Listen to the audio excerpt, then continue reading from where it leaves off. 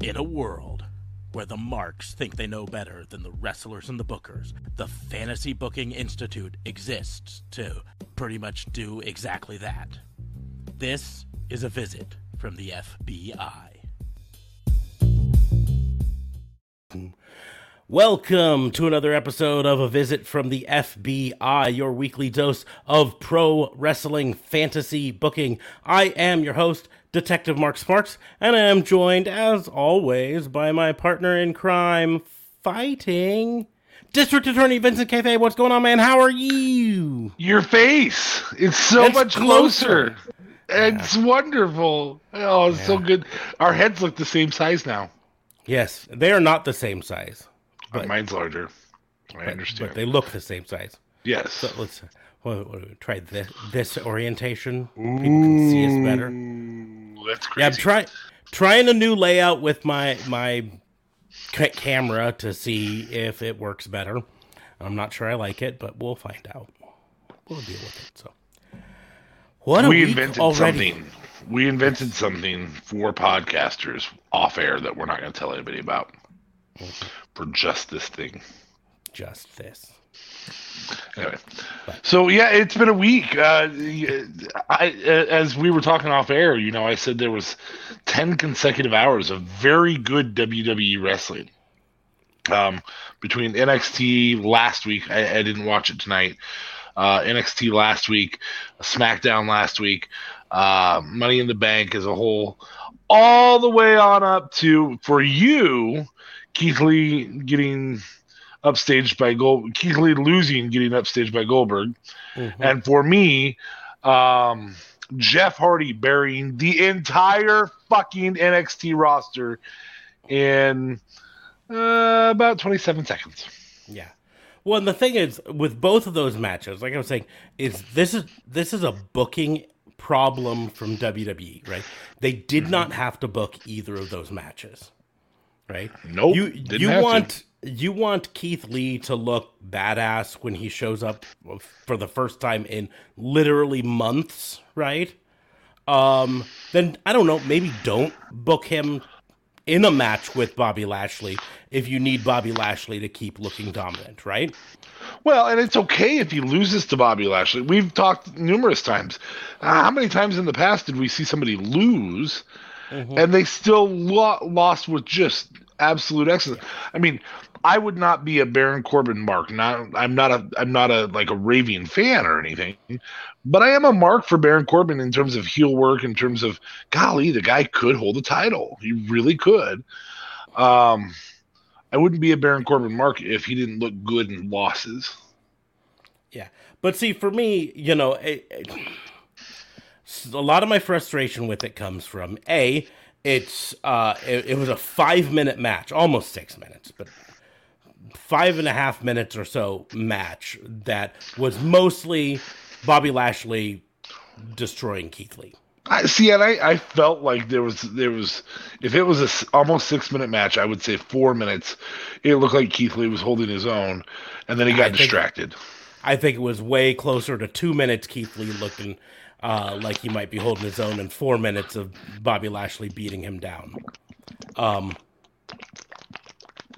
But in the end, and then immediately following that, you have Jeff Hardy lose in 1 minute and 40 seconds.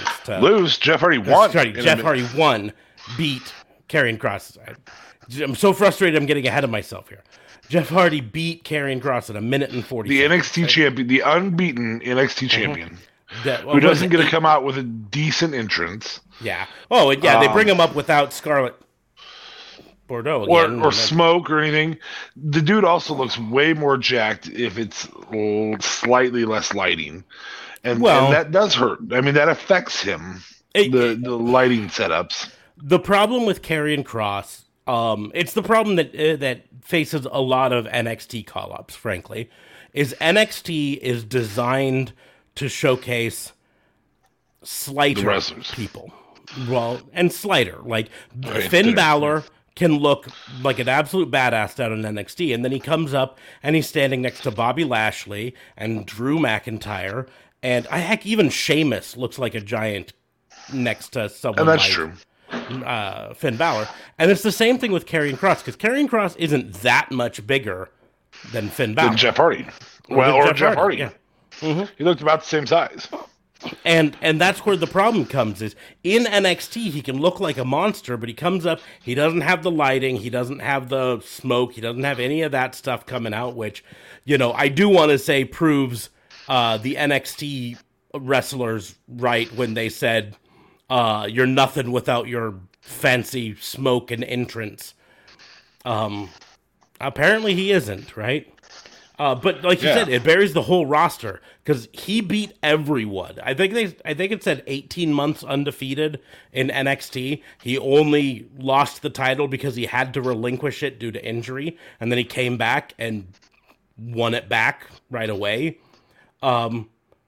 Is this their way of saying that we want to prove to you that NXT is not the... Because I don't know, you hadn't really started doing this yet, but I know you felt this way, disdained hearing people say down to NXT, because it's not a down move. It's an up move in terms of the fans that love it, that are wrestling marks. In terms of respect, I would say it's not a down move. But here's the deal, and this is why I still called it moving down to and being called up. Because the only person that it matters is Vincent McMahon. Yeah. And he still considers NXT developmental. He still considers it the B squad. And you're not a real star. And that shows in their contracts, right? NXT wrestlers get paid less. NXT wrestlers have less no compete. They have less everything. And then they get called up and they get paid more on the main roster. And the few times that you've had a wrestler who's moved back to the NXT roster, most of the time they're in a contract that doesn't allow them to get moved down in pay. So they're fine with getting moved back to it because they get to work less dates and make the same amount. Like Mandy Rose, I'm sure, is totally fine with being moved down to NXT right now. Because she doesn't have to tour around as much, she doesn't have to travel as much, and she gets to make the same amount of money she made before. So, but you bring them up to the main roster, and that's what there are reports that at least to the people in NXT that they're seeing this as Vince McMahon sending a message to NXT: don't get your britches too big, don't get too big for your britches. You're still developmental. So, is there reports that that's the case? Yep. And that's a horrible thing to do to your team. Yeah. Because it's still the more entertaining brand.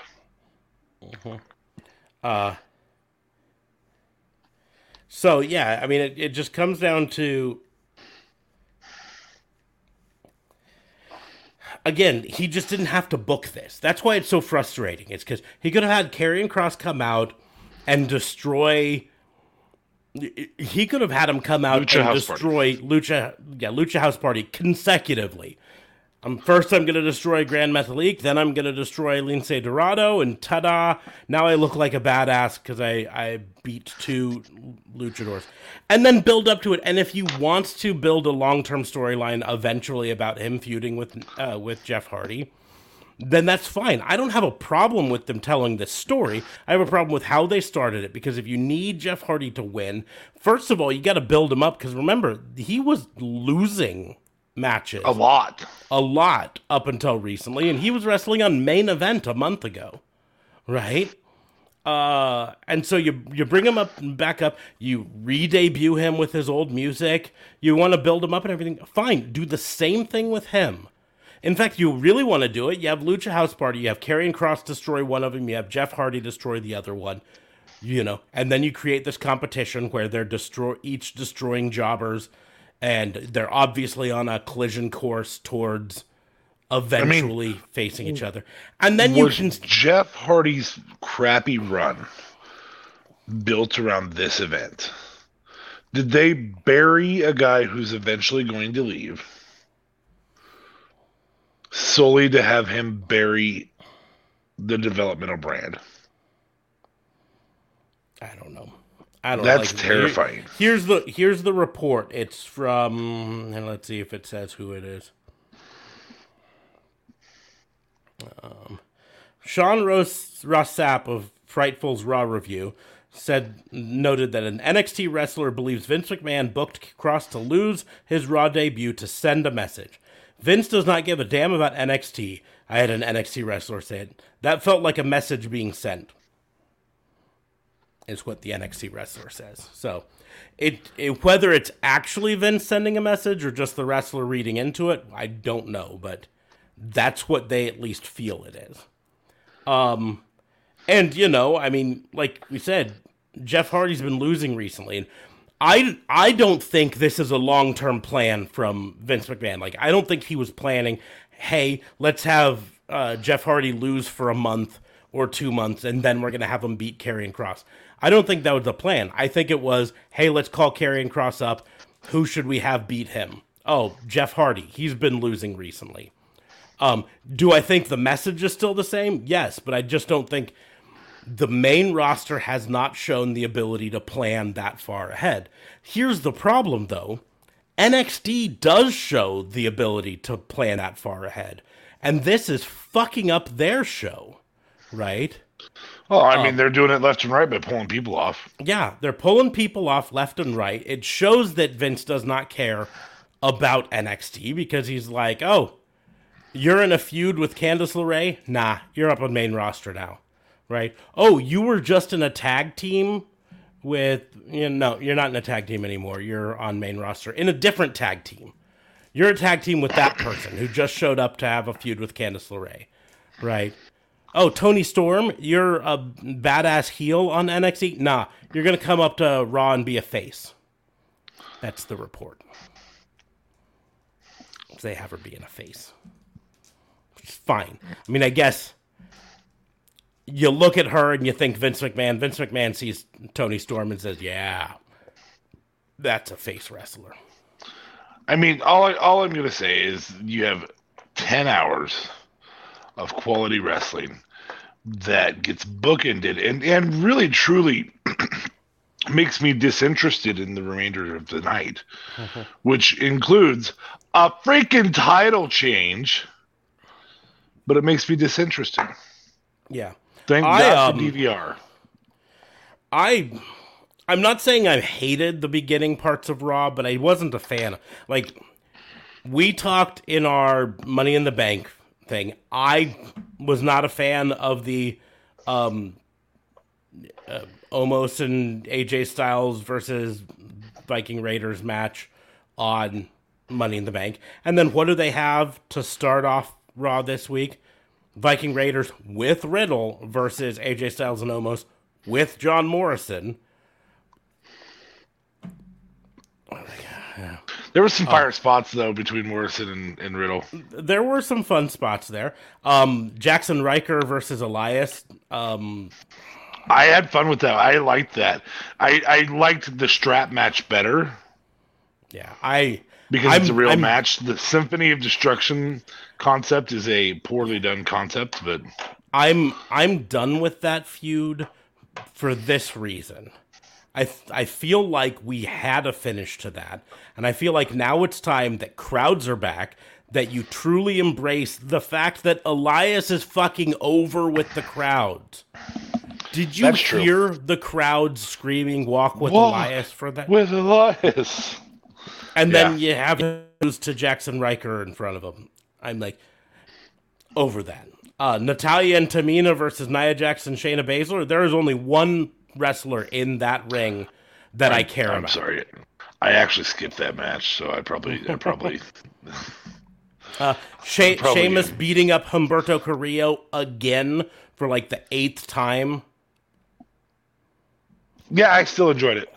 No, I'm done with that. I'm done with that. Now they're obviously building up to Sheamus versus Damian Priest, and I'll be fine with that. But I'm done with Humberto Carrillo and Sheamus. I don't think Carrillo was ready for the main roster.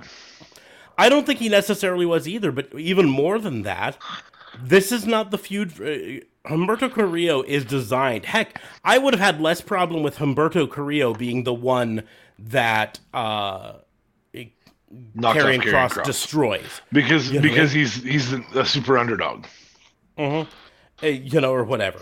And then you had or sneaks one out on Karrion Kross. I think the right thing to do there is have a face group that plays heel work. But So, then you had Bobby Lashley versus Keith Lee, right? Which was really just to set up Goldberg coming out again, interrupting Keith Lee again to challenge the person that Keith Lee just got beat by. Because if that's what the WWE Universe is clamoring for, it's another Goldberg match. 2 a year, bud. But next year's the last year of that contract. And so there is one caveat to that. If he interrupts Keith Lee every time, Keith Lee could be the one to retire Goldberg, which would be kind of fun. I don't know. And then after it, we had really only one highlight in the rest of the night. And that was Nikki cashing in and becoming the champion. But I say that with a little reservation because it came after Charlotte Flair beating the tar out of Rhea Ripley for a while. And then when Rhea finally starts to do something, deucing out, and it really kind of... I really feel like they've been hurting Rhea Ripley a lot recently. So here's why I like that match, and then we'll get to our FBI because this is not a recap show, but it is the show right after a pay-per-view, and again the best non-WrestleMania pay-per-view we've seen from WWE all year. So according to both of us, and JLB said he couldn't remember. So and probably the third best pay-per-view between AEW and WWE this year. So it was a really good pay-per-view. But I like this for the idea that, number one, we have a women's feud that is not going to be about a title.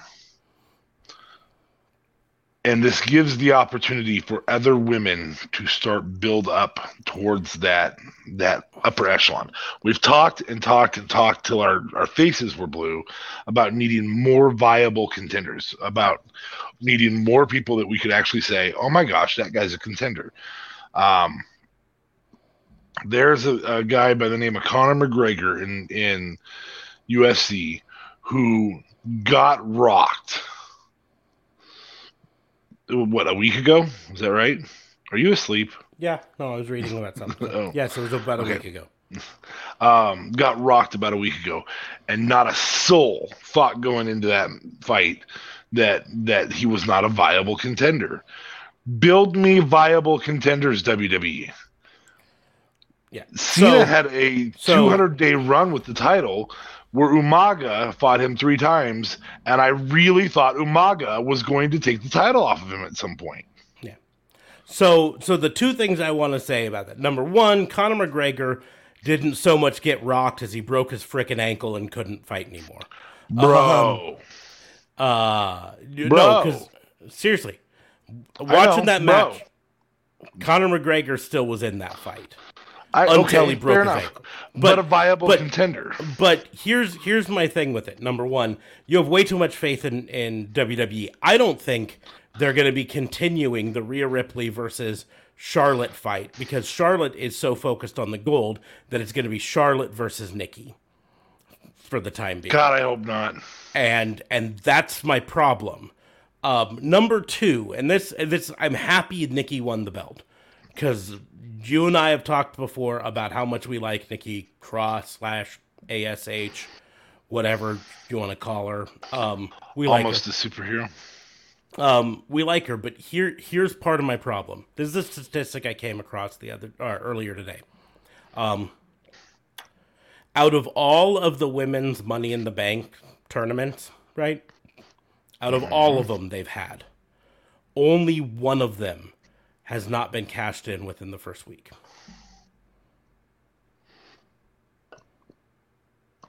Every other one has either been cashed in day Of the women's? of the women's. Okay.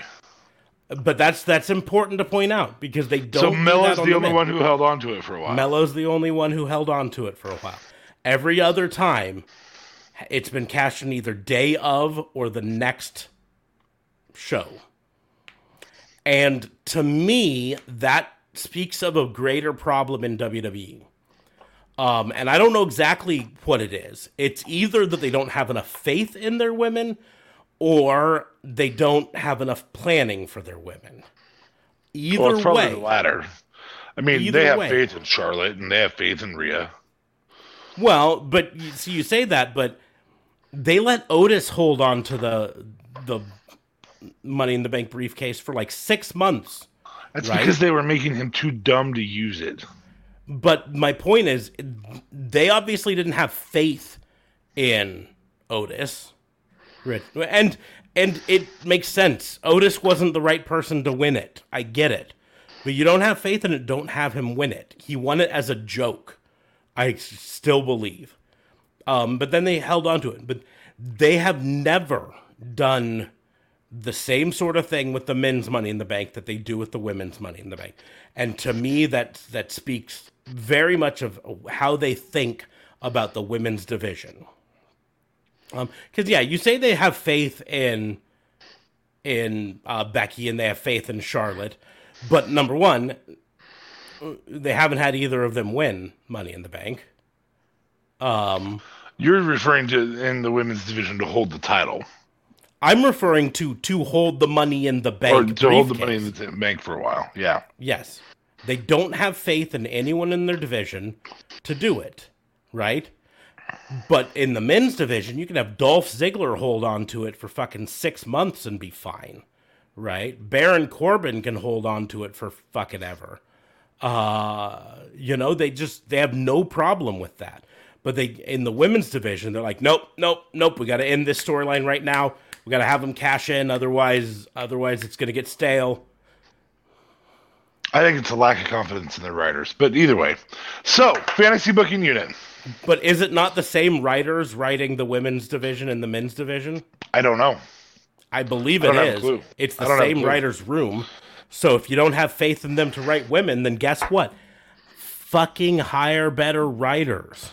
I think that they should be put in a room, probably double the size of my kitchen. So, basic living room. Covered in whiteboards. And it should just have timelines and they have to make them crisscross at certain points. And I mean, maybe don't hire random comedy writers who've never listened to or watched WWE. Bobby Ashley, something like that. I don't know. And then fire them once they accidentally speak about it in an interview. Well, it was an accidental firing too, so Anyways. I don't know what an accidental firing is. Anyway, so Anyways, Fantasy we will Booking get into- Institute. So that's ranting over for now, at least, because it might come up again later. But we're gonna do our fantasy booking, our regular show, for now. One other rant. JLB, you pansy. Sorry. I'm too tired. I live in Canada and gotta go to sleep because it's an hour later already. Meow. Well, that's not because of Canada, but Nebraska time zones educational isn't system. Canada. Never mind. He is in a different time zone, and I know. he is in Canada. I didn't say the time zone was later because he was in Canada. I said I'm tired because I'm in Canada, and it's an hour later. See, there's a comma there. Commas. All I'm saying is in Prepositional Pittsburgh, phrase. it's the same time as it is in Montreal. Yeah, but Pittsburgh people don't go to bed early. That's true. That's true. Yeah. See? Right? Because they're Yeah, fucking hardcore. That's Unlike right. them fucking Montrealians. Ian's. Montrealites. Montrealans? Montrealites? Montreals. Montrels. Montreals. Those fucking Montrels. Anyways, I think we made a shirt. That's a shirt. fucking Montrels. So we're going to get to the fantasy booking. Before we do, of course, I always take this time to remind people that Raw and Order is part of the Tatnus Co. podcast network. So link is going to be down in the doobly-doos. You can click that and go to tatnusco.com and check out the other shows on the network there. If you are watching our live stream, make sure to drop a comment in the comment section and a like and a share and a subscribe on whatever platform you're doing. We do the live stream every Sunday night and Tuesday night at 10:30 Central on Facebook and YouTube, so check us out there. If you're listening later on the podcast or watching the replay, still hit us up somehow. You got our social medias on the screen right there and over there, so you can hit us up that way. But yeah, we're gonna go ahead and get into this. If you're new to the fantasy booking, this premise is pretty simple. We're gonna challenge each other to book some unknown and often unlikely scenario in the world of professional wrestling. We do not discuss them in advance because we think that makes it more entertaining, or at the very least, more panic-inducing. So 28 minutes before the first segment. Tatnus, we did keep our agreement. Yep, we still did it. It was before the first segment. It just happened to take 27 minutes to get to the first segment. You know, the great thing about the Tatnus Co. network is I actually don't have an agreement of when I have to say it. I just say it. In fact, I don't technically have to say it. I just feel like it's important for people to know. It's just on the site. Mm-hmm. But it's fun to say. But anyways, and they are good podcasts. Yep. We'll get into the fantasy booking. I always open the floor up to D.A. Fabe first to see if he wants to go first or if he wants me to go first. I'd like to fantasy book you coughing on the air. That's why I'm... Hey, there it is. I know. I'll let you go first because there's nothing that's overwhelmingly not generic bullshit sticking out in my head. Like, oh, who would you make a superhero? We've already done that. Or oh, how would you book Nikki Cross's first run with the title? Oh, we've already done that. Oh, how would you book Goldberg dying at the hands of Bobby Lashley? Hopefully, we haven't done that one yet. But okay, I'll go first. I'll go first with my own generic bullshit. Okay. This is a weird one for you. This is a weird one. Mr. Grinch. I'll be the first to admit that. So, my challenge to you is based off of I think it was a Twitter comment I saw. It might have been on Facebook, but it was one of those places. Someone said, Vince McMahon needs to buy a bunch of land, open up a Wrestling Hall of Fame, and theme park. And I thought to myself, that's a fantasy booking challenge right there. So that's my challenge to you. I need you to create a pro wrestling theme park. We need... Pro wrestling theme park. Yes. Now, originally, this is going to be with both you and JLB here. I was going to say 10 total rides that you each choose 5 or whatever. But if it's just you, there needs to be at least six or 7 rides in a theme park to make it. So that's what I need you to do is 6 or 7 theme park rides, professional wrestling based. Now, I'm not limiting you to just WWE. So they can be just pro wrestling in general. Okay. So, and go. Okay, so I am going to do a forward and backwards roller coaster, kind of like the boomerang, as some places call it, or that style. That is going to be the Backlash roller coaster. Am I on the right pace here? Okay. Yeah. Okay. I think that it's the wisdom would merit that I have something where it's a strong man hit the pedestal. Now that's more of a carnival-esque thing, but at a theme park you can have carnival-esque side spots. The Hulkamania Challenge Hulk like the hammer thing, but have different tiers of who you are.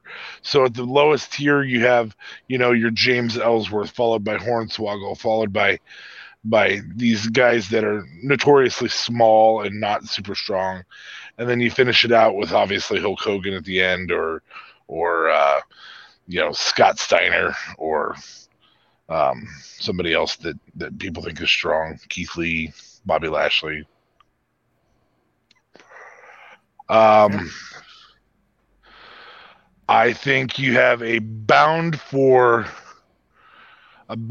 Glory Typhoon ride where it's the big splash ending, and you're bound for the splash, but bound for glory, the glorious splash. It could be the Bobby Roode Bound for Glory splash.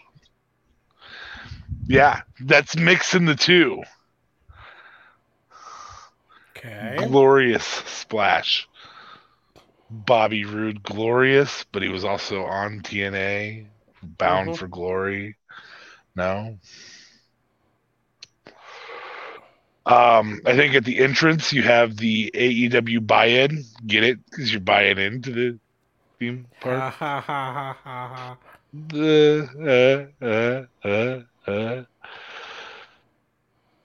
You also have specials that are called Double or Nothing.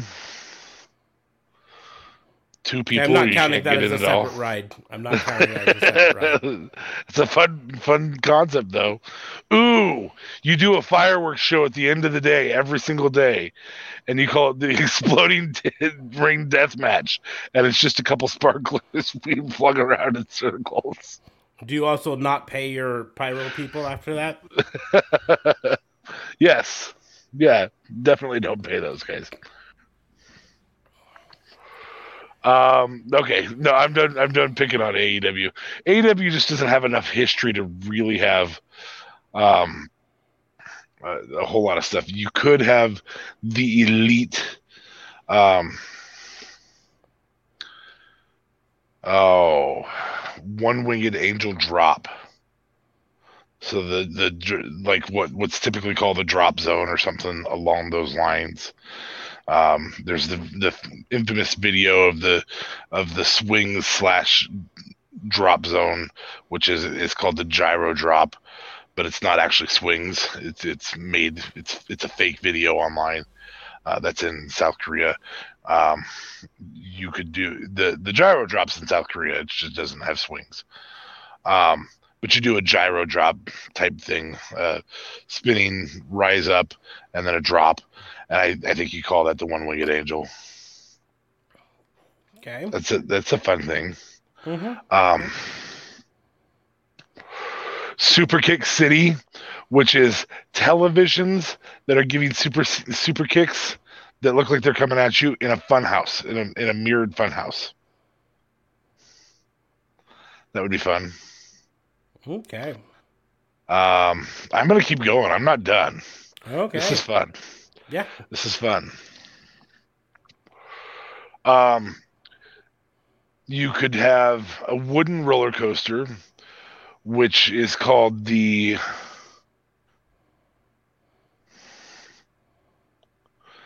F5. So it's kind of a tornado thing, and it's based on Brock Lesnar working stiff. Oh, that'd be a good wooden roller coaster. Those things fucking suck. Those are painful. They're so rough. There has to be like either a No Chance in Hell ride or a Stone Cold ride or a Rock Bottom. Something. There's a lot of stuff that's about a tough ending, and I think it just has to be the biggest ride there is, and you could make it just this huge roller coaster, kind of like the Beast in Ohio, or the Mamba in Kansas City, or Texas Giant in Texas. One of those types of just Texas Giant sucks though because it's a wooden roller coaster. It's not as painful as the wooden roller coaster you're familiar with in Kansas City, the Timberwolf. That was the most painful ride I've ever been on in my life. It was brutal. Sucks. And when you're riding it, Brutal. there's all sorts of sounds that make you think this thing's gonna fucking fall apart any minute now. And there's Yeah. creaks and rattles, and you're like, oh god, I'm gonna die. It's not a fun one. The Texas Giant was actually an enjoyable wooden roller coaster, just for future reference. But you do a giant ride like the Mamba, because that's obviously the biggest theme park near us that both of us have traveled to. And I think you call that the rock bottom, and it has a terminal velocity that takes you underground and then back out, so you're at the bottom, you go through type thing. I think that you do a dark ride called You Can't See Me.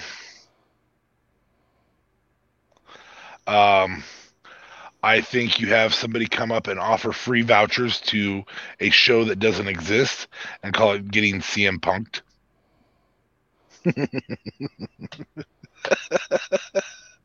These are horrible. Yeah. Yeah, I was kind of hoping you'd create a good theme park, but I guess I didn't say that in the challenge, so. Some of these rides are good. I like Super Kick City. I think that'd be fun. You know, obviously you can't do a ton of like barbed wire death matches and stuff, but you could do the Mick Foley fall, which would be like the swing thing that swings down and swings you back and forth, kind of like a bungee jump, but it's just it swings back and forth. So you could do that the steel cage thing. Did I say a dark one? Yeah, You Can't See Me. I think that's just funny. I'm sorry. I don't know how to do. You could do a last ride, Undertaker motorcycle ride theme setup, or a hearse. It would be motorcycles or a hearse, I suppose. I don't know. I don't know. But because it takes them so long to come to the ring, you could have that be just the merry-go-round. Yeah, it doesn't have to be anything special. It's just there's motorcycles and hearses on the carousel. Yeah. And then the one that you're waiting for is the Orange River, also known as the Lazy River. And all of them are set up like jeans. All the inflatables are set up like jeans, and you have a place for you to put your hands in the pockets. You just float down the Lazy River, but it's all orange. Okay. I know you like that one. One. That one's sort of redeeming you, but you know. I'm trying to think if there's any others that I would do. So I would You could have like the Queen's Castle, kind of like Cinderella's castle.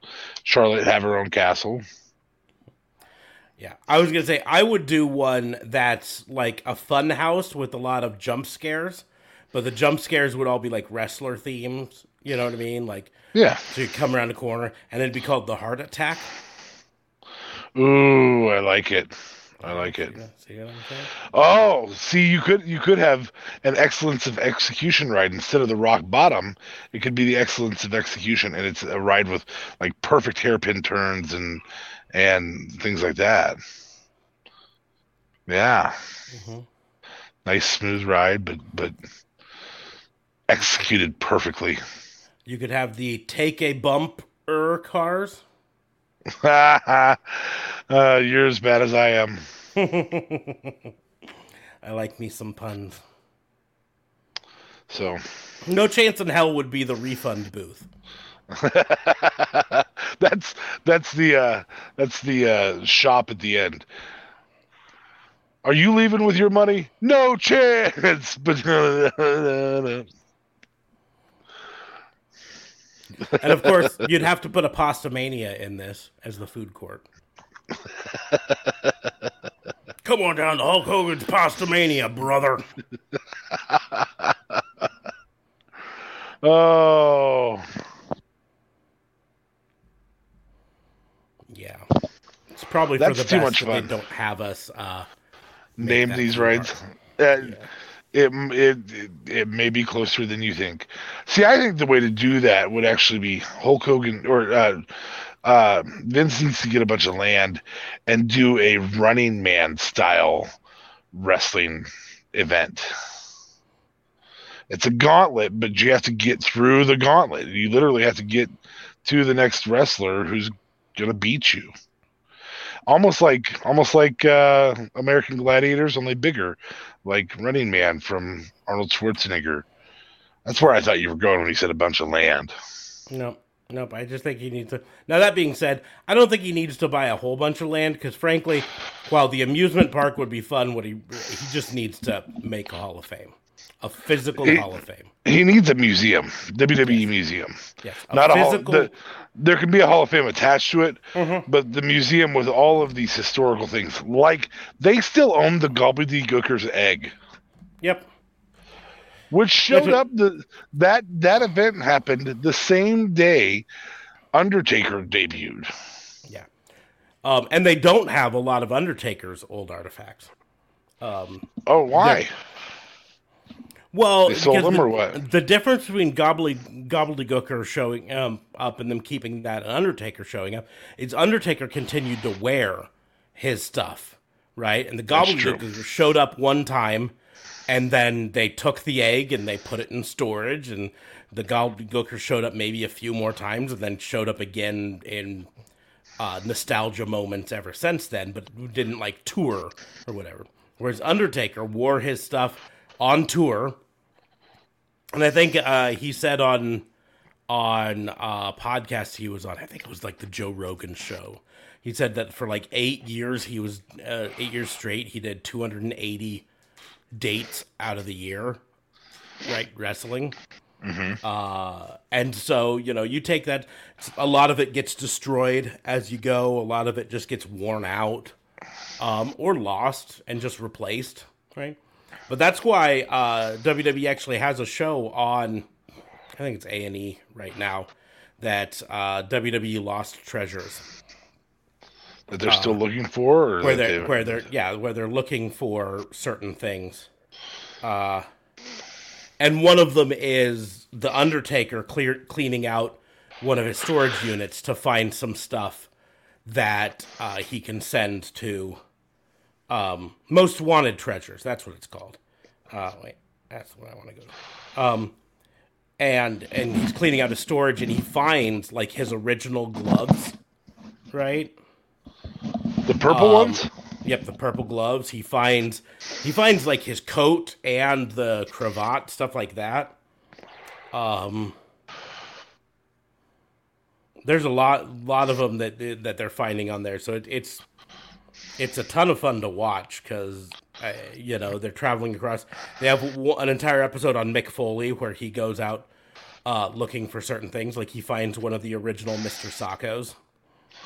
Really? In a collection in Detroit, and then it's WWE has to figure out how do we get this for our collection. But that's why there's part of me that wonders if they aren't in the planning stages of a Hall of Fame museum, because they are looking for all of these lost treasures to collect them. But right now, collecting them just means they go into a warehouse in Stamford. Yeah. So I feel like the only way they'd be collecting all of these like this is if they had intentions of using them in some way in the future. I would go to that museum. Yes. Especially if WrestleMania was near it, or a major pay-per-view every year was near that. Like, you do something at that pay-per-view every year. A big event. Yeah. Well, that's the deal is, and that might be the only reason that they're not talking about doing it as a regular location, is because they want it to be portable and go to wherever they're having WrestleMania. But I think a permanent location, like, do you know how many people travel to go see the MLB Hall of Fame? In Canton, Ohio. Canton, Ohio, yeah. The Pro Football Hall of Fame, people travel to go see that. I mean, all these other sports have these Hall of Fames, right? There's no reason. I would try to convince my wife to take our first vacation in a decade to the WWE Hall of Fame Museum. Well, especially if they could get it down by Full Sail or somewhere in that area. In fact, the arena that they were doing NXT until they went back to Full Sail would be perfect for that if they own that building. But so yeah, the first episode was Mick Foley searching for Mr. Sacco, the original brown Mankind shirt, and one of his Cactus Jack flannel vests. They had cool. Undertaker searching for stuff, Kane searching for the original Kane masks and the urn. That's gotta be Kane. They've got Jerry Lawler going all over the country trying to find stuff from his match with Andy Kaufman, his original robes and crown, things like that. Booker T did an episode searching for his King Booker robe, and his first WCW championship title, and the dog collar worn by Junkyard Dog.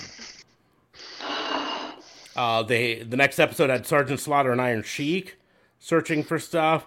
Next one was Jake the Snake Roberts, which was really interesting because this was 2021 when this show started. So this is Jake the Snake Roberts doing a WWE show about finding his stuff while he's under contract with AEW for performance. So that's a big thing there. Episode 7, I could probably skip, and I think you could probably skip too, because it's Brutus the Barber Beefcake and Greg the Hammer Valentine. Don't care. But there was a lot of epic things that happened under Brutus's watch. I'm not saying that it's right or wrong or indifferent or... it's not something I'm going to hunt down, but under the same token...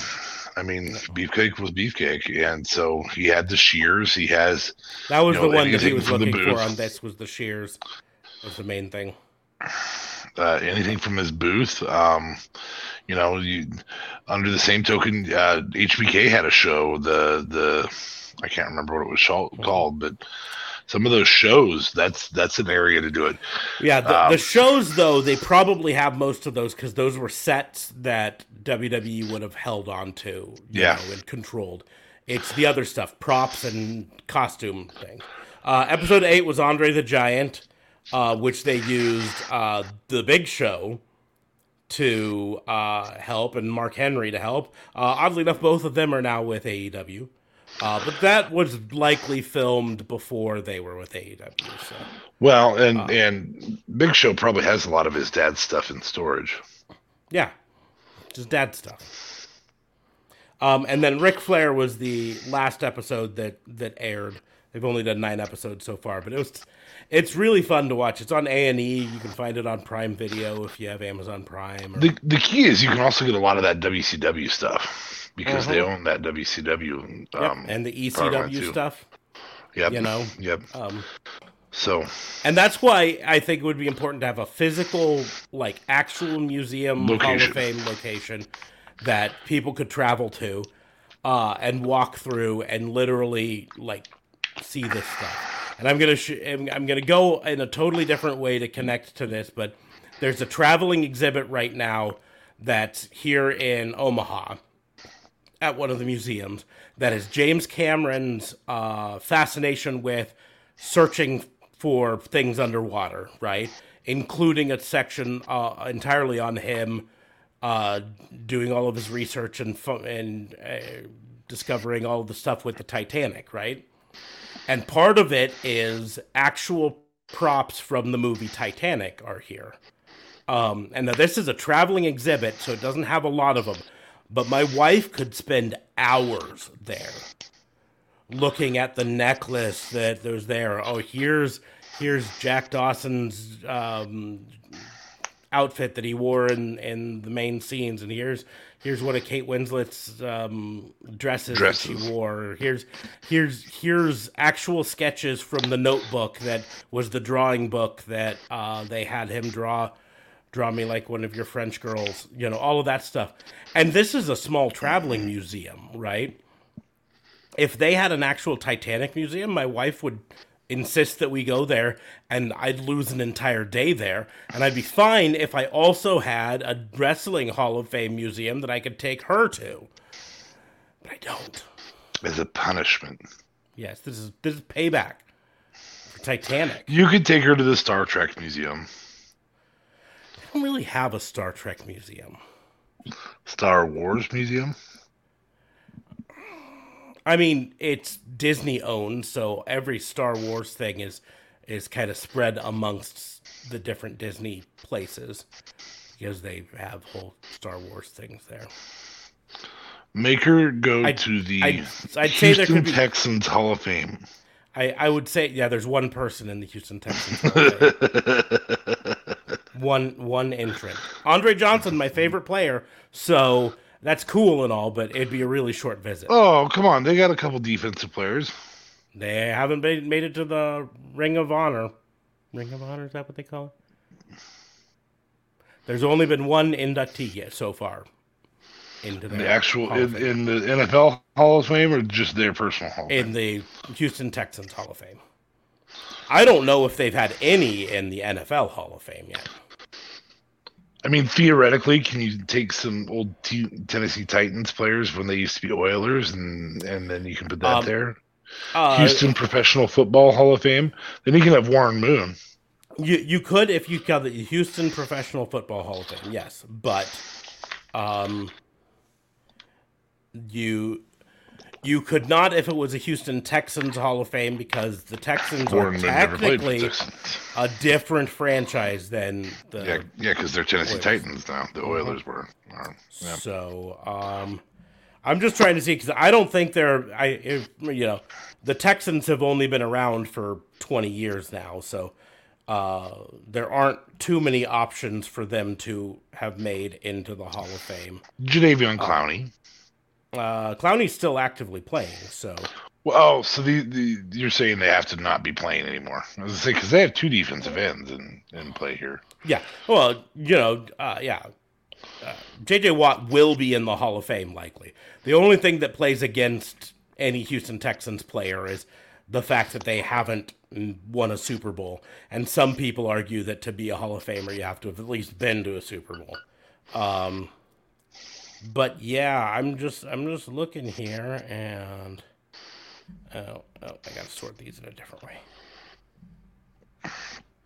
Sorted alphabetically, I think. Anyway, what other Hall of Fames could you? I'm just trying to see if there's any, because the only chance that the Houston Texans would have for the Pro Football Hall of Fame would be a player who played somewhere else and then came to them. Excuse me. But I don't think we even have any of those.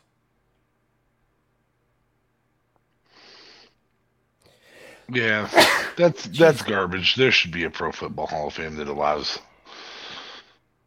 I mean, most sports, their Hall of Fame specifically as a requirement that you have to be out of playing for a certain amount of time. Oh, okay. That's why you're saying that. In the Pro J.J. Football, Watt is eventually there. He's definitely, well, I would say most likely, but there are other things that play into it, but most likely there. In the end, I think the NFL Hall of Fame, you have to be out for 5 years. Have to be retired for 5 years. I don't think you have to have played in a Super Bowl, is what I'm saying. You don't have to by rules, but the voting on that, there are people who firmly believe that you shouldn't be in the Hall of Fame if you didn't at least make it to a Super Bowl. So then you have. So you're going to tell me that Barry Sanders shouldn't be in the Hall of Fame? I'm not saying it, but there are people. That's what I'm saying to those people, though. I mean, come on. There are people who are saying that. Yes. Barry Sanders is a top 5 of all time running back. There are also people who are saying, and I've had arguments with these people, that you can't be considered one of the greatest of all times in pro football if you didn't win a Super Bowl. and they specifically point to a player from your favorite team, a quarterback from your favorite Dan team, Marino. Yeah. that I think many people would argue is one of the greatest Yeah. quarterbacks of all time. I think we can all say now that he's not the GOAT. But he was in the conversation for a very long time. Yep. And he's a top 10 still. And I've literally talked to people who are like, nope, he didn't ever win a Super Bowl. How can you call him a greatest of all time, even a top 10 contender if he's never won a Super Bowl? Yeah, by that logic, Joe Flacco is a better quarterback than Dan Marino, and that's just not true. That was actually an argument that I used with him, and he agreed with that. Oh, there is one Houston Texan in the Pro Football Hall of Fame. He didn't actually get in from his career in Houston. It was from his career at the Ravens prior to that he really gets in. But Ed Reed. Oh, yeah, that makes sense. He did 10 years with the Ravens and then half of a year with the Texans and then went off to the New York Jets and then retired. There you go. Welcome to the Pro Football Hall of Fame Fantasy Booking Institute. Well, you gave me an idea for my challenge. Awesome. Okay. So we've had the Mount Rushmore conversation. I want you to give categories of some multiple categories. I'm going to throw it's going to be what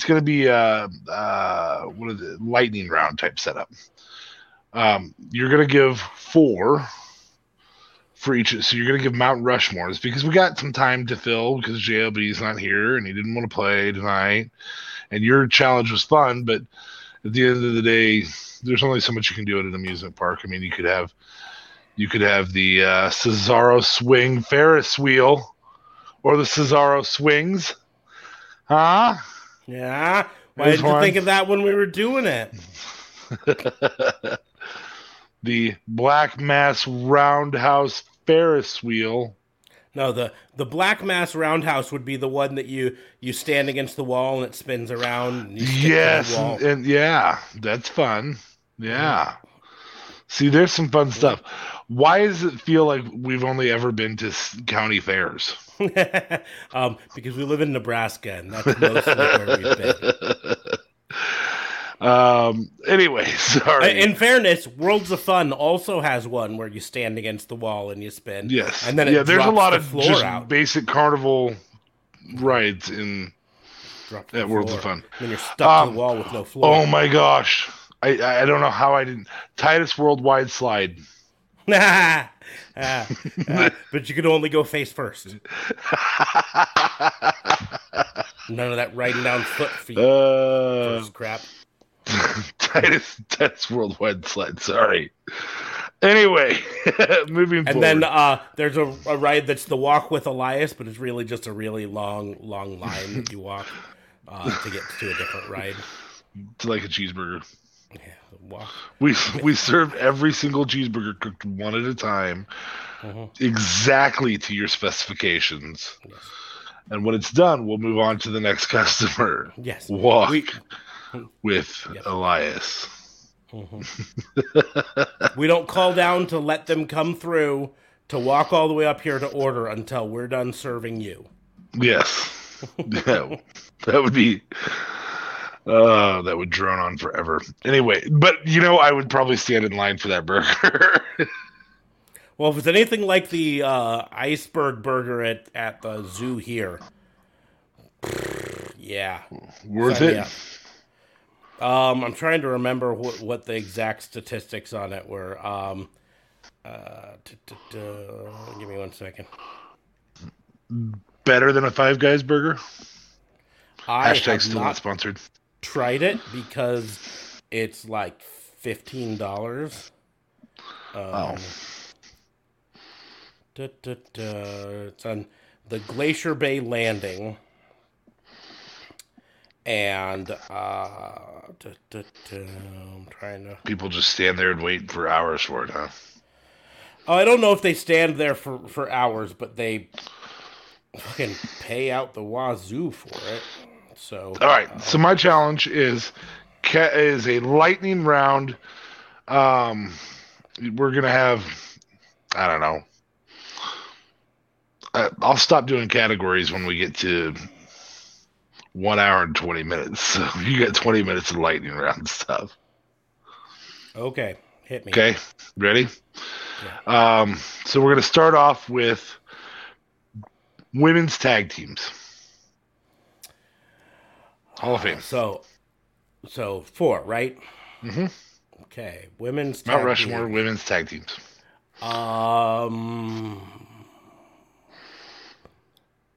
It's fucking harder than you think because there haven't been that many really good No, ones. no. I started with one of the harder categories.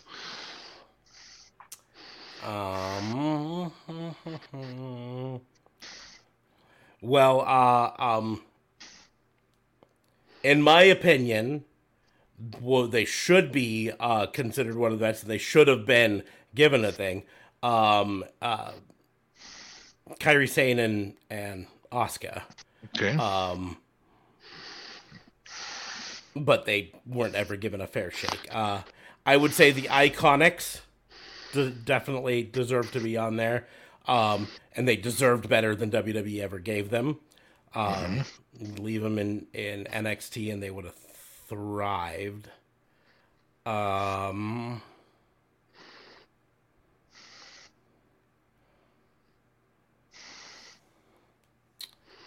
Trying to think.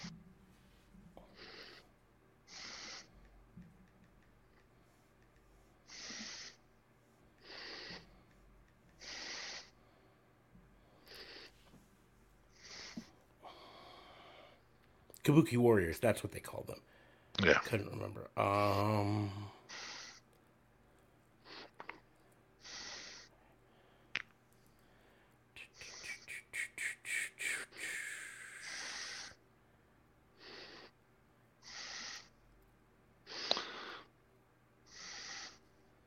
It's a slowly building lightning. This is a very slow lightning. This is really more of that thunder that's about 30 miles away. And You're you like, just oh kind of crap, that could be bad. slowly hear it rumbling. These will be easier as we go. Um, well, I'm part of why this is slow is I'm trying not to just pick like current ones. You know what I mean? Yeah.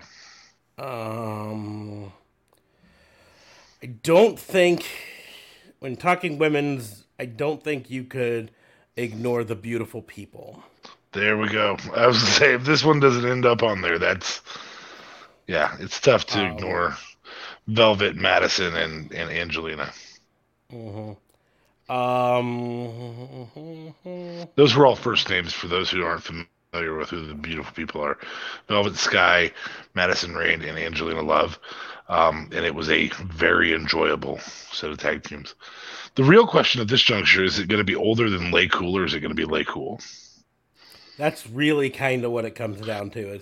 I mean, I'm you sitting could here. say the Glamazons or whatever Beth Mhm. and Natty were, but they were just a faction more than they were a tag team. Yeah. So I'm kind of trying to look here. Divas of Doom were what they called themselves. And in fairness, I know some listeners or viewers out there are probably going to be frustrated if I don't name some of the insert whatever Stardom or whatever tag champions. But to be perfectly honest, I'm not as familiar with the Yeah, tag this teams. is his Mount Rushmore's lightning round. Um, I feel like I don't know. I'm just not seeing any that I.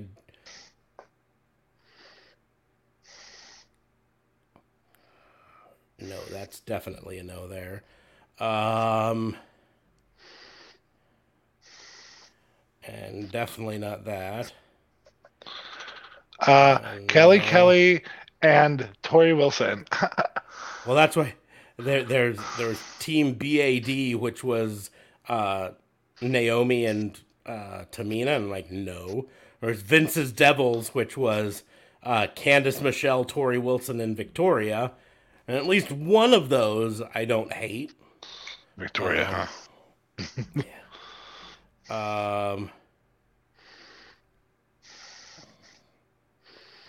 it's probably got to be Lay Cool. I'm just trying my hardest to make sure I'm not missing someone. Lay Cool was a very dominant group, tag team, and entertaining. And there wasn't a tag division, or they'd have probably had the tag titles. Mm-hmm. But not the Bellas. Yeah, and I'm definitely not choosing the Funkadactyls, so I think I'm gonna have to go with.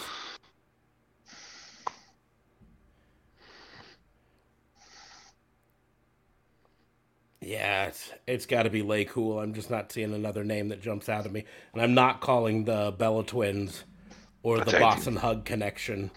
On my Boston Hug there is too good individually. yeah, so that would be my four. They aren't reliant on each other.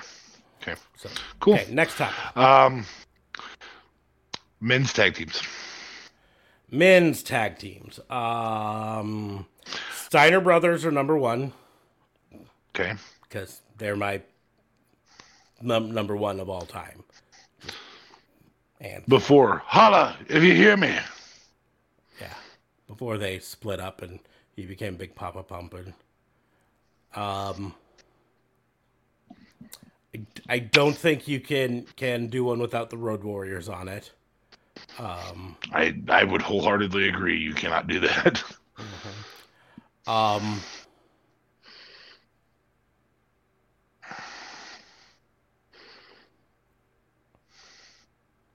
God rest his soul.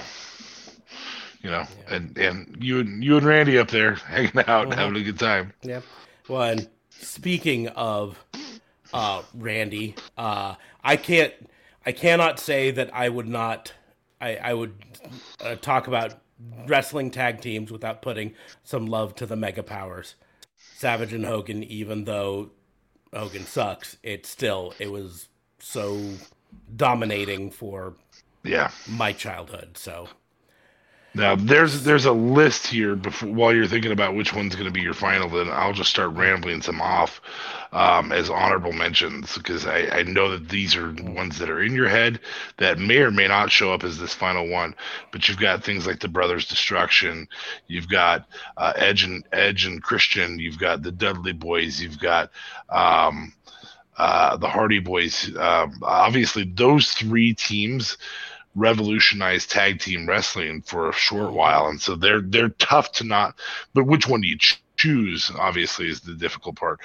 You have Edge and Randy Orton as Rated RKO, which was a really great tag team. You obviously have DX a little bit. You have Diesel and HBK together as a tag team. You've got NWO, the Outsiders, obviously. So there's a ton of honorable mentions. This is not to say that these other ones aren't important.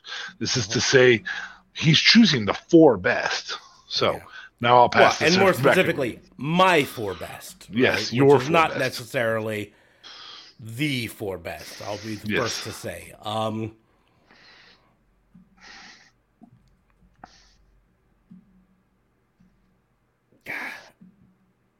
Probably gonna show Hart Foundation. Yeah, I mean, there's a ton.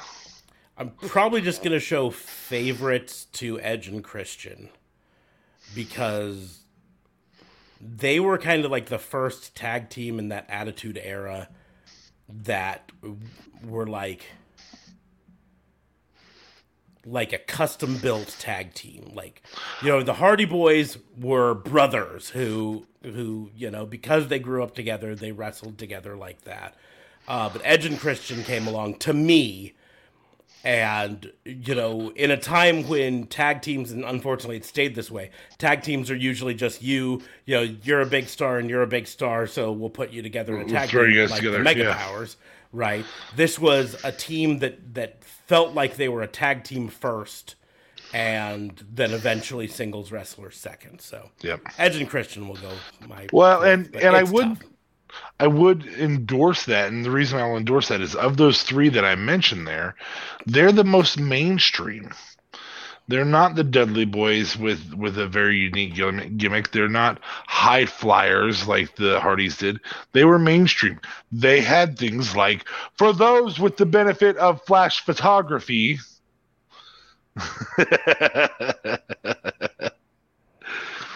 Those were fantastic things that allowed the tag team division to be what it was.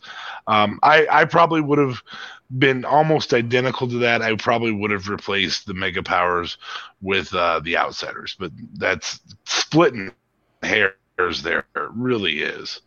So yeah, I don't blame you for that. Okay, so the next category I'm going to go with is cruiserweights. Cruiserweight. Specifically wrestled in cruiserweight division. So that means you can include Jericho. You cannot include Finn Balor, even though he's always been smaller than Chris Jericho ever was as a professional wrestler. So the unfortunate thing is when talking to me about Hall of Fame for cruiserweights, anyone post like 2005 has a really hard time getting onto my list. Just because there were so many great ones in the 90s and early 2000s. Yeah, there really was. Because Dean Malenko is my numero uno. I loved me some Dino the Machino. Wait, you don't have to be a high flyer to be a cruiserweight? Sure don't. Oh, man of a thousand holds. Loved Dean Malenko. Fortunate that Jericho had 4 more holds than him. 4 extra ones. Jeez. Otherwise, he never would have. Number 2 is Cyclope. I'm kidding.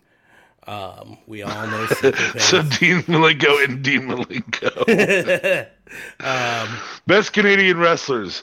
El Generico, Sami Zayn. Well, that's 2 different people, so you're right. Yeah, like Cyclope and... Never mind, go on. I'm going to say a name that's kind of taboo to say, but for cruiserweights in the time, Chris Benoit. It can be taboo. That doesn't make it untrue. Yeah, you can't take away without that. And then in the same vein, I could... Oh my God, you're going to go all WCW. Well, in the end, it's going to be, but I could actually go all in. I could have just named the Radicals. You know what I mean? Yeah. And they're... Minus Saturn. Whichever 4 you want to choose out of that sort of thing. So yeah, Eddie's going to be number 3. I don't think you can have a cruiserweight list without Eddie there. And some people would say that number 4 would have to be Rey Mysterio Jr. And to them, I would say you're probably right, but I'm putting Ultimo Dragon there, number 4. And that means you're leaving Jericho off. It's tough. If this was a 8-person one, I'd still have a hard time limiting it to 8. It is tough. That division was so lights out. Props to Bischoff for founding it. Fuck you to Bischoff for not giving it more credit than it deserved, or more credit than it got. So you could have been 30 years ahead of your time, bud, and you weren't. So, okay. The next one is mic skills. Solely mic skills. Solely mic skills. Okay. So this does mean that Paul Heyman can play into that because there's no wrestling involved in mic skills, or JR if you want JR. Sorry. I mean, if it was strictly announcers, JR of course would be on there, right? But JR and mic skills, there's a different type of mic skills for promo skills, and that's what I put a lot on. So my number 1 Hall of Fame, top of the list, mic skills is always going to be Macho Man. Bar Ooh, that none. surprises me. I Bar like it none though. for Mike skills. Now, if you're talking charisma or something like that, then it's going to be Stinger, and Stinger will make it on the list if it's something like that. But let's be honest, Mike skills was not the No. the Stinger's number one skill. He had so much. Someone described it as like his charisma roll was a natural 20 anytime he was walking to the ring. You watched him walk into the ring and you just couldn't help but enjoy him. But his like mic skill, just talking into a mic, it was always a little lacking. So Macho Man's my number one. It's hard not to put Ric Flair on a mic skills list. It really is hard. So he's got to be number two. Number three is I'm gonna say The Rock. In fact, if you look back at The Rock, take the mic skills off the table with The Rock. Do you think he's as big of a star as he was? No. No, not even close. Yeah. So he's number three. Number four.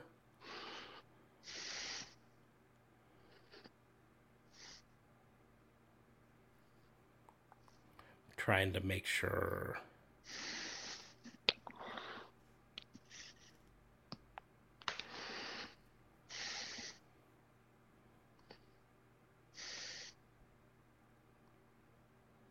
This is going to be a controversial pick, but I think Cena.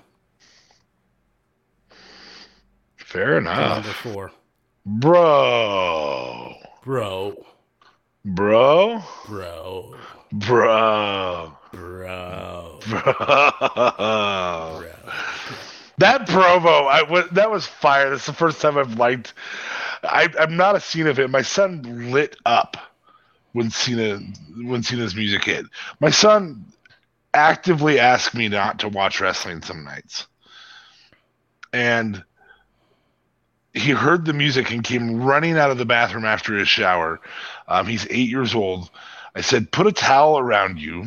That's how excited he was. He came out naked, dripping. And he's like, "Is that the greatest wrestler ever? Oh my gosh, it's the greatest wrestler ever." I'm like, The Rock's not out there, bud. Neither is Stone Cold. What are you talking about? It's just Cena. He was pretty excited. So I told you this before, but you need to go to Five Below. I know. I'll get him a shirt. $5. You could get him a shirt that has a fake belt sewn onto it. And you can also get him a Cena mask. This happened. Fake Cena things. This happened last night while John Cena was on television. My son had to write that. Jeez. Jeez, oh Pete. All right. So, but that's my point. You can get him the shirt with the fake belt already attached to it. You can get him a Cena mask that comes with the Cena armband, wristband things Jeepers. for it. All right. So I do have 5 more categories if you want. We did hit the 20-minute mark, but you didn't lightning round one of those very hard at all. I didn't lightning round too hard because I think too much about things. We'll play it by ear, but we'll do one more and then we'll decide if we want to do one more. Well, I need to know 5 because I can cut it down to 4, or I'm just going to go to the GOAT. Well, then just go to the GOAT because I can't promise more than one more. Okay, no, we're gonna go 4. You got this. You can handle this. These are all easy. Okay, ready? Next one is catchphrases. Smell what the Rock is cooking. Unfortunately, you can't see me. That's really got to be on there. You can't see me. It's just been up there. Unfortunately, it should be Austin 316 said I just whooped your ass, but it actually is what? What? It's true. And I so wish people just stop saying that. And then this is going to be interesting because I feel like it's one of the two guys that a lot of people would have in their GOAT conversation here. and I don't know which route you're gonna go. Yeah. I mean, if you're talking about Hall of Fame, it's probably got to be Woo. Okay. I didn't know if you were gonna go with what you gonna do or Mhm. Woo. I would agree. Woo is better. Yeah. So So yeah, that's there. Okay, next one. okay, underrated Underrated. guys like Bam Bam Bigelow, Canyon. Well, you've got Underrated. two of them right there. Canyon, Bam Bam Bigelow. I personally, I had him in my cruiserweight one with Ultimo Dragon. I think he is severely underrated, and Oh, that's even submission skills were killer. even knowing that at one point he had like 20 belts. But I think he's severely underrated. So that's three.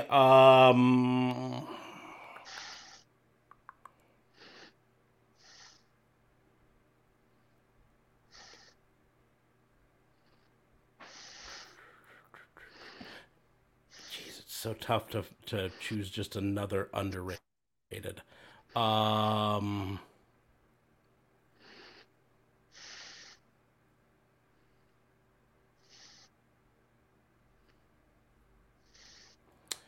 I think I might go with the guy who's current wrestler still. He's been around for a long time.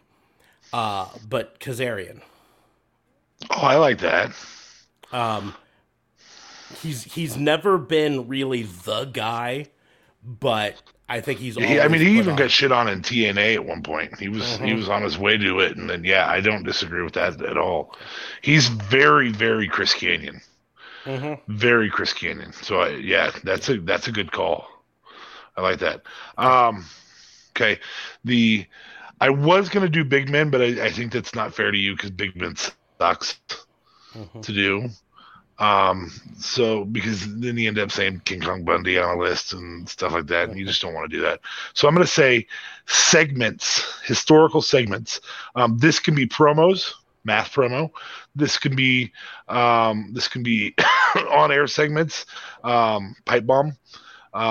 It can be just an individual segment. Okay. So we did two in So 2 minutes, 2 and 4 minutes, 3 minutes. So we're good. Now we're in lightning round stuff. yeah. So I don't think you can talk about segment without having NWO Third Man Bash at the Beach segment. Okay. That segment there changed professional wrestling. Yeah. At that Yep. time. I am a huge fan of Macho Man's Cream Rises to the Top promo. I also like his garbage can promo, so it's really tough for me to choose which one I like better. You of but that. both of them. Macho Man could earn two. But I mean, he I'm was gonna, number one on your talkers. yeah, but I'm gonna just stick with the Cream Rises to the Top one Okay. for that. So that's two. Um,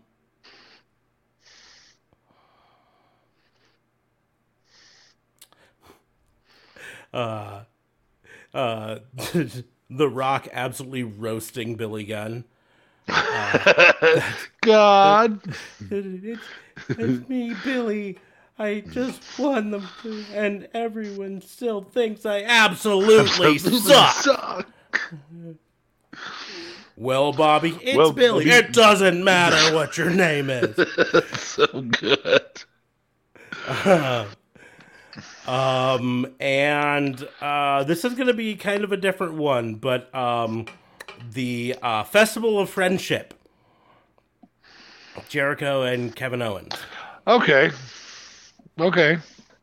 That segment Just there before was the just list fire. showed up. So yeah. Well, no, he had the list. Oh, The list of is right there. Jericho, and that was the present that KO gave him was a new list. But instead of being the list of Jericho, it had the list of Owens on the back of it, and Jericho's name was on it because Kevin Owens then super kicks him in the face. Oh, that's right. That's right. Okay. Okay. So that's Fair enough. Okay. Okay. Three more. Non-ring performers.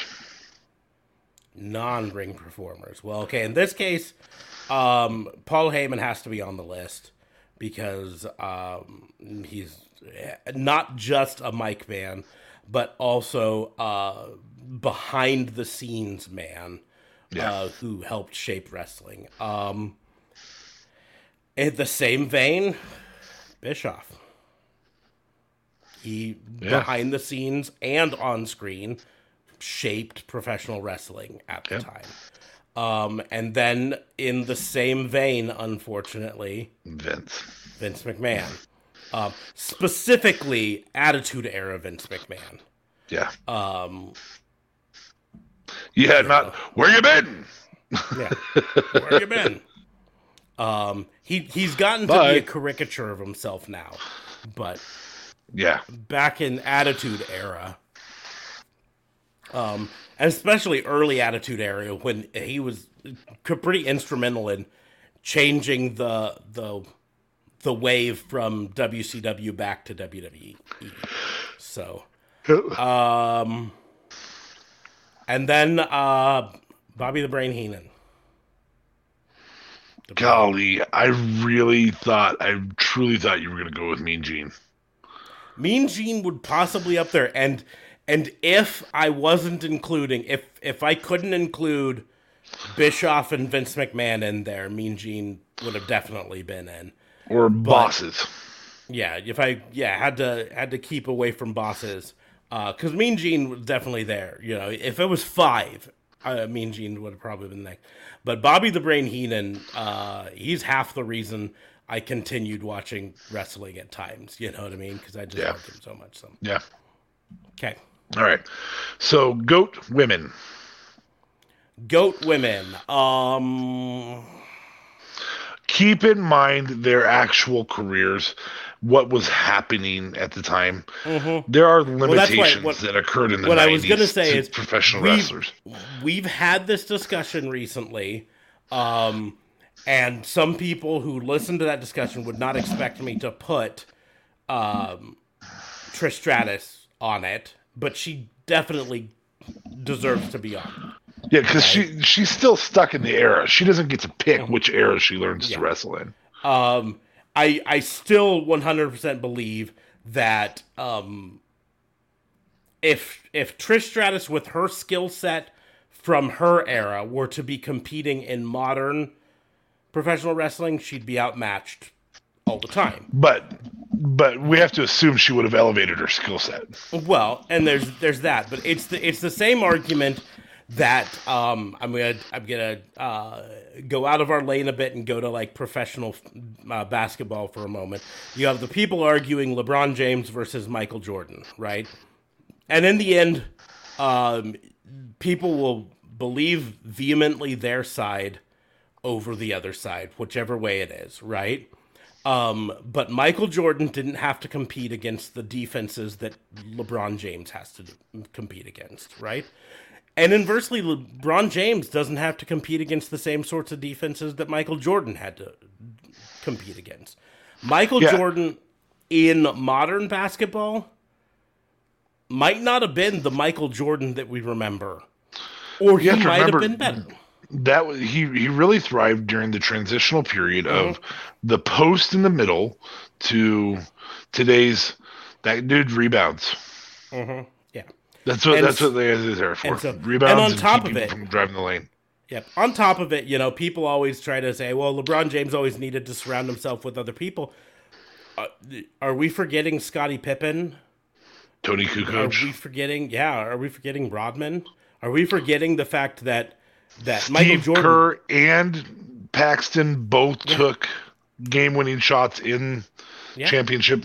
That's what I mean, the simple fact is Michael Jordan was surrounded by very talented people too, right? So we can take that out of the equation and then go back and forth. And so, but at the same point, no one would ever argue that Michael Jordan doesn't deserve to be considered one of the greatest of all time. Oh, no. Right? Absolutely. And so you 100% can be at the top of your game in an era that was maybe less competitive than the current era. And still be the greatest of all time. Us mentioning the talk earlier about Dan Marino, right? Dan Marino didn't have to compete against some of the defenses that is in modern football, right? But that still doesn't mean he wasn't one of the greatest of all times in his time, right? Yep. So yeah, so that's where Trish Stratus definitely gets one spot on the list. She just made the list. She just made that list. Um, it's hard to say female wrestlers right now and not put at least some love towards Charlotte, regardless of whether we're fans of her right now or not.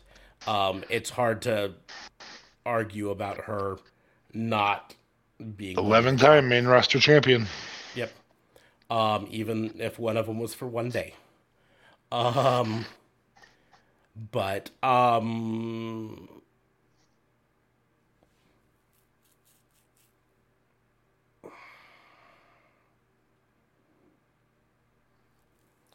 like there's part of my brain that wants to put Medusa, Alundra Blaze on there, but part of me feels like the biggest knock against her is not against her, but against the era that she was in, where she didn't really get to actually compete.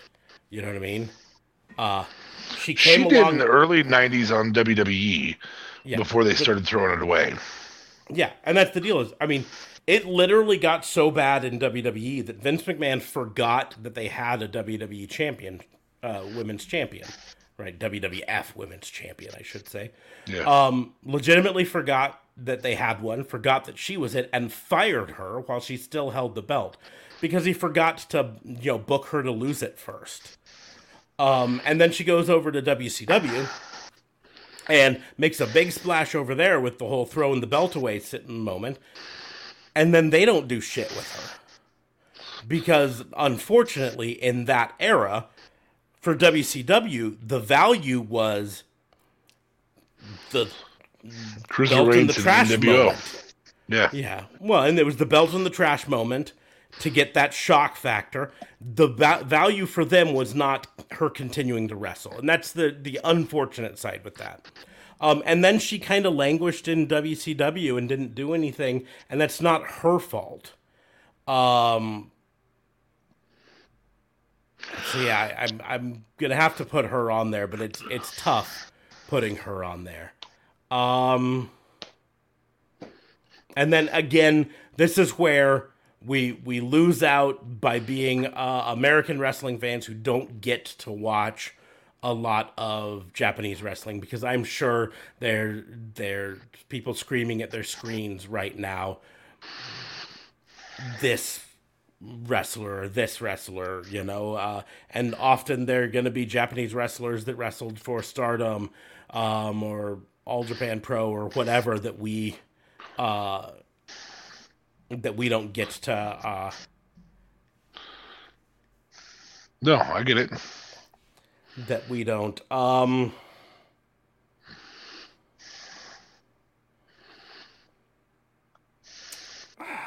think if we're going to put Charlotte on there right now, Becky, number 4.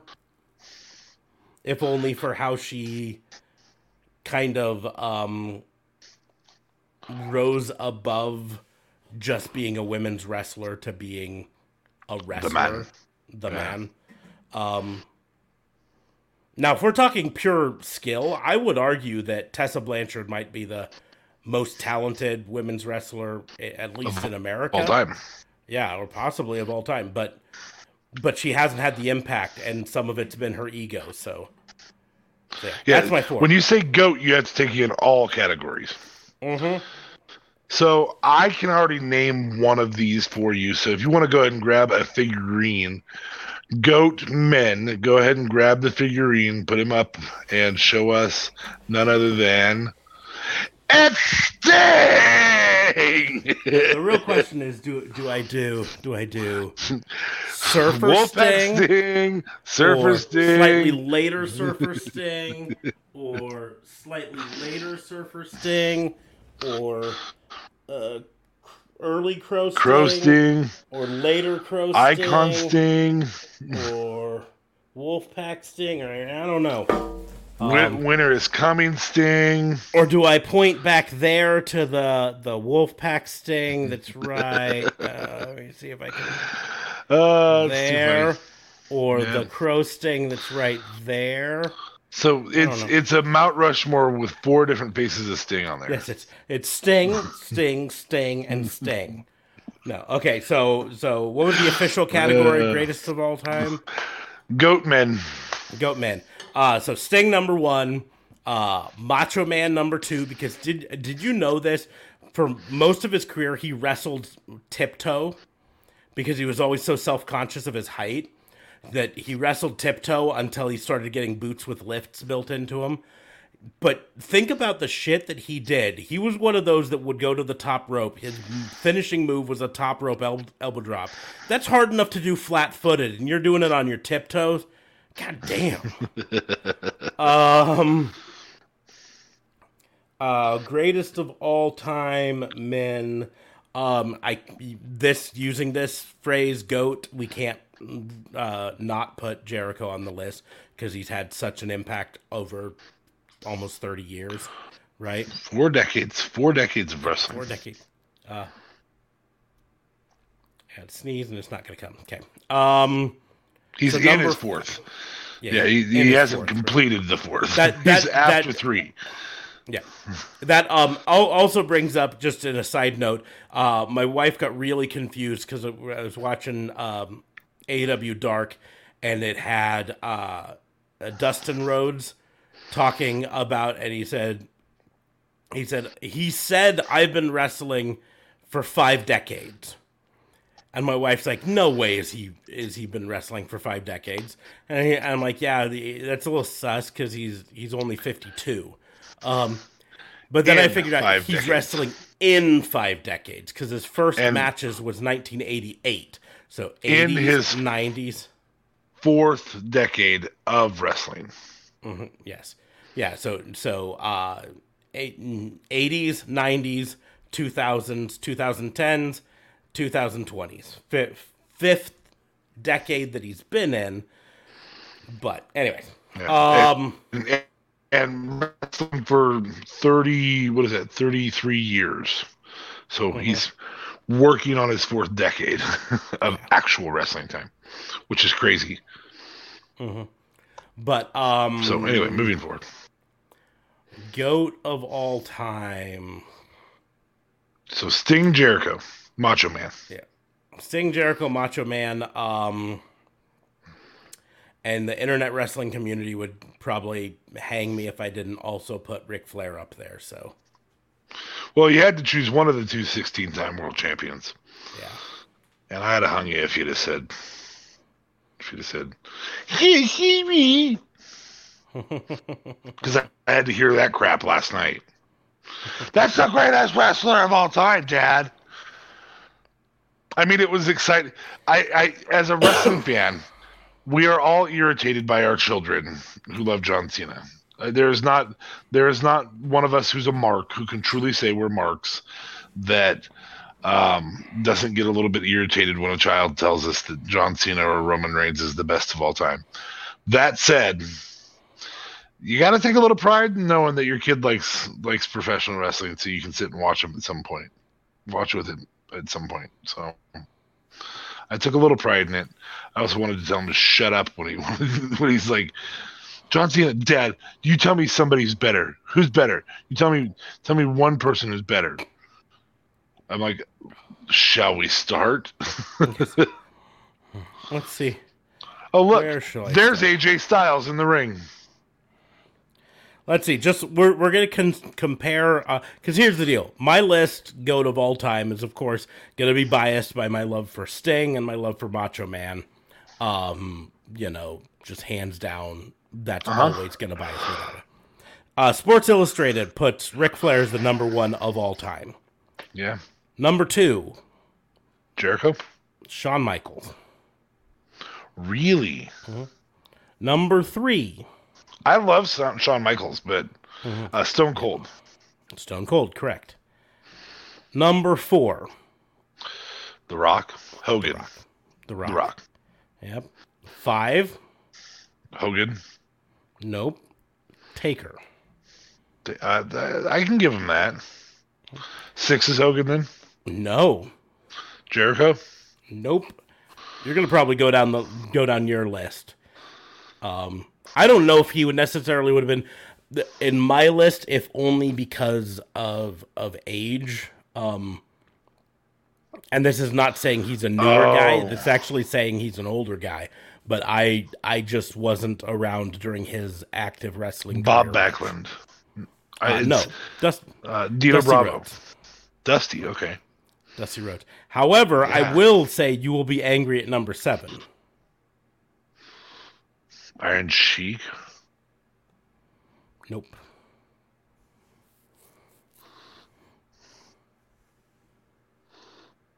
Are you fucking kidding me?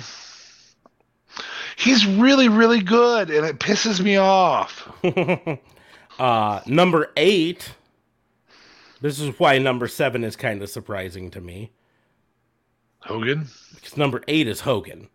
And so That's weird. Sports Illustrated puts Cena above Hogan. Cena carried... I will give Cena this. He did carry a dying industry to additional performers being able to carry it. Well, and we can complain about Cena all we want from our standpoint, but the pop that he got when he came out at Money in the Bank, the pop he came out to on Monday Night Raw, that's real. You know, people enjoy it, and we've talked about how WWE doesn't like to create stars anymore. They're afraid to create stars because those stars then go off to movies and stop being stars for them. And Cena is the last of the stars that they made, right? Yeah. Yeah. And he's the last wrestler that they can trot out anytime they need to. I say anytime, but, often, to get that sort of a pop. Because even Roman Reigns, who gets a legitimate pop, does not get the Cena pop. No. Right. Number 9 is sitting right over my shoulder. Sting. Mm-hmm. Number 10. Andre. Really? Jericho's not in their top 10. No. Now, keep in mind that this list came out a few years ago. So, this was before Jericho reinvented himself in AEW. So, that might For the 17th time. Yeah. Number 11. Oh, yeah. Macho Man. Mm-hmm. Number 12. Hot Rod. Boy, I would not put him that high. Jake the Snake would be higher than Hot Rod for me. With Hot Rod, so much of it is not based on his wrestling skill, but his charisma and mic skills. But so number 13 is Jericho. 14 Harley Race, 15 Mick Foley, 16 Bret Hart, 17 Orton. And I think Orton's current run might move him up that a bit. 18 Kurt Angle, 19 Antonio Inoki. Wait, that wasn't just U.S. That was of all of them. This is all time, according to Sports Illustrated, yes. Wow. I would have assumed Inoki would have been higher than that. Mm-hmm. But he was also a dick who fucked everybody over, so... 20, Ricky the Dragon Steamboat. 21, Daniel Bryan. Okay, we gotta stop. Triple H, 23. I'm gonna get to 25. 23, Buddy Rogers. 24, Edge. 25, Bob Backlund. So Okay, I'm gonna go to 26. Jushin Thunder Liger is 26. So. And that's because of his Japan run, not his U.S. run. Yeah. He got screwed by... And the fact that at the time of writing this, he was still an active wrestler still. At 50 years 68 years old. Yeah, 68 years old or whatever it is, yeah. Anyways. Well, that was a longer episode, but it was because I wanted to do more of the... Yep. So on that note, we are going to jump through this really quickly because it's just 2 of us, so it shouldn't be too hard to do. I'm going to switch chargers while we do that, just so you know. Fine. That's fine. AEW, Ring of Honor, or Impact, or Lovely Game, where we challenge each other to move a wrestler from one promotion to another, where you would put them. Mine is going to be challenging DA Fabe first.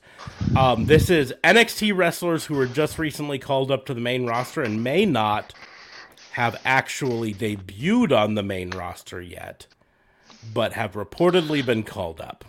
We know for certain one of them. And this is not the ones that he thinks about. This is based on the rumors that Aaliyah, Xia Li, and Austin Theory have all been called up to the main roster. Xia Li has not been called up to the main roster. No way. Both Xia Li and Austin Theory were on NXT tonight, but both of them were booked in storyline ways that made it open for them to maybe be going up to the main roster. Austin Theory's already been pulled up at one point. Mm-hmm. So that seems silly to me.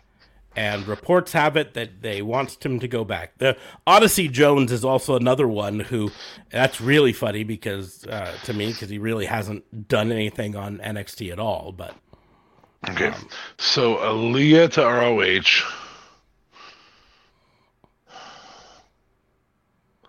God dang it! If Xia Li had mic skills in a heartbeat, she'd be in that AEW setup. In a heartbeat.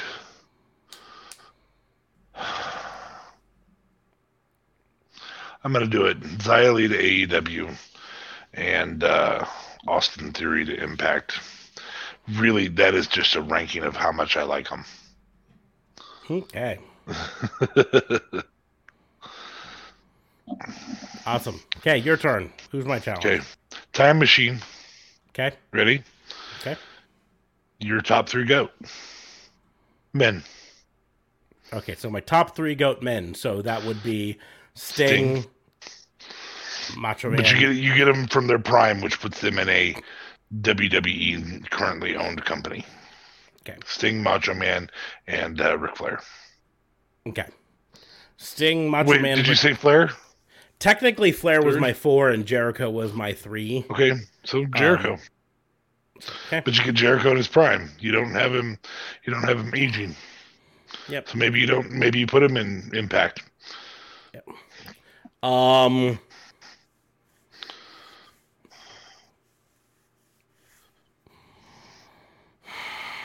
The tougher thing with this is who do I put in Ring of Honor? I feel like there's hands down it's Sting and AEW. Well, that's what I say. The toughest thing is who do I put in Ring of Honor? Because, yes, for me, hands down, Sting in his prime in AEW because I like Sting. I liked him in his prime. I want him in whatever show I watch. Right.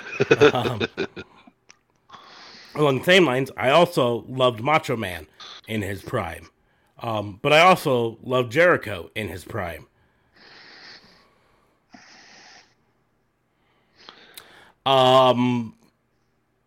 This is not the right answer, but it's the way I'm going to go. Jericho to Ring of Honor because I think he could elevate that entire company to the point that they would be competitive again because that's what he fucking does. And that puts Macho Man in Impact. Where a Macho Man in his prime potentially competing in an Ultimate X match. I could be down with that. Yeah, and I think he could drag himself across or yeah. So, okay. That was a lightning round of that. Yeah. But because of that, that brings us to the end of the show. So we're going to start to wrap things up. The links are in the doobly-doos for all of our stuff, like our social medias, our merch store, our Patreon, as well as Tatnus Co. So you can follow us there, follow over to there and do it. Links to JLB stuff is going to be in there too if you want to. We're not going to bore you with his whole thing. But just head on down to the doobly-doo. Yeah, head on down to the doobly-doo for all of that stuff there. I said before to make sure to like, share, and subscribe. which is the best way to support us is by sharing and subscribing to the podcast. If you are following this on the live stream, make sure you're following us on either Facebook or YouTube or both. Subscribe to us on both, then you get notified and you can choose to watch it however you want. So subscribe to that, and you can follow us on social media. You can follow me at Raw and Order WBU, pretty much on any of the social medias. So we're talking Facebook, Twitter, TikTok, Instagram. You can follow me there. You can follow DA Fabe at DA Vincent K. Fabe right there. Mm-hmm. I get a point at the same spot when I do this. I like this setup. Yeah, see, it says me, it says you, it says me, it says you, it says me, it says you, it says me, it says you. Anyways, you can follow JLB at all the shit that he normally says. I'm not going to repeat it. JLB 420. But on that note, we are going to close the book on the Fantasy Booking Institute. If you have any challenges for fantasy booking, hit us up in the comments. We get enough of them. We'll do an entire show on user-submitted fantasy booking. So, But yeah, just let us know what you think, and we will see you soon. Thanks for listening. Bye.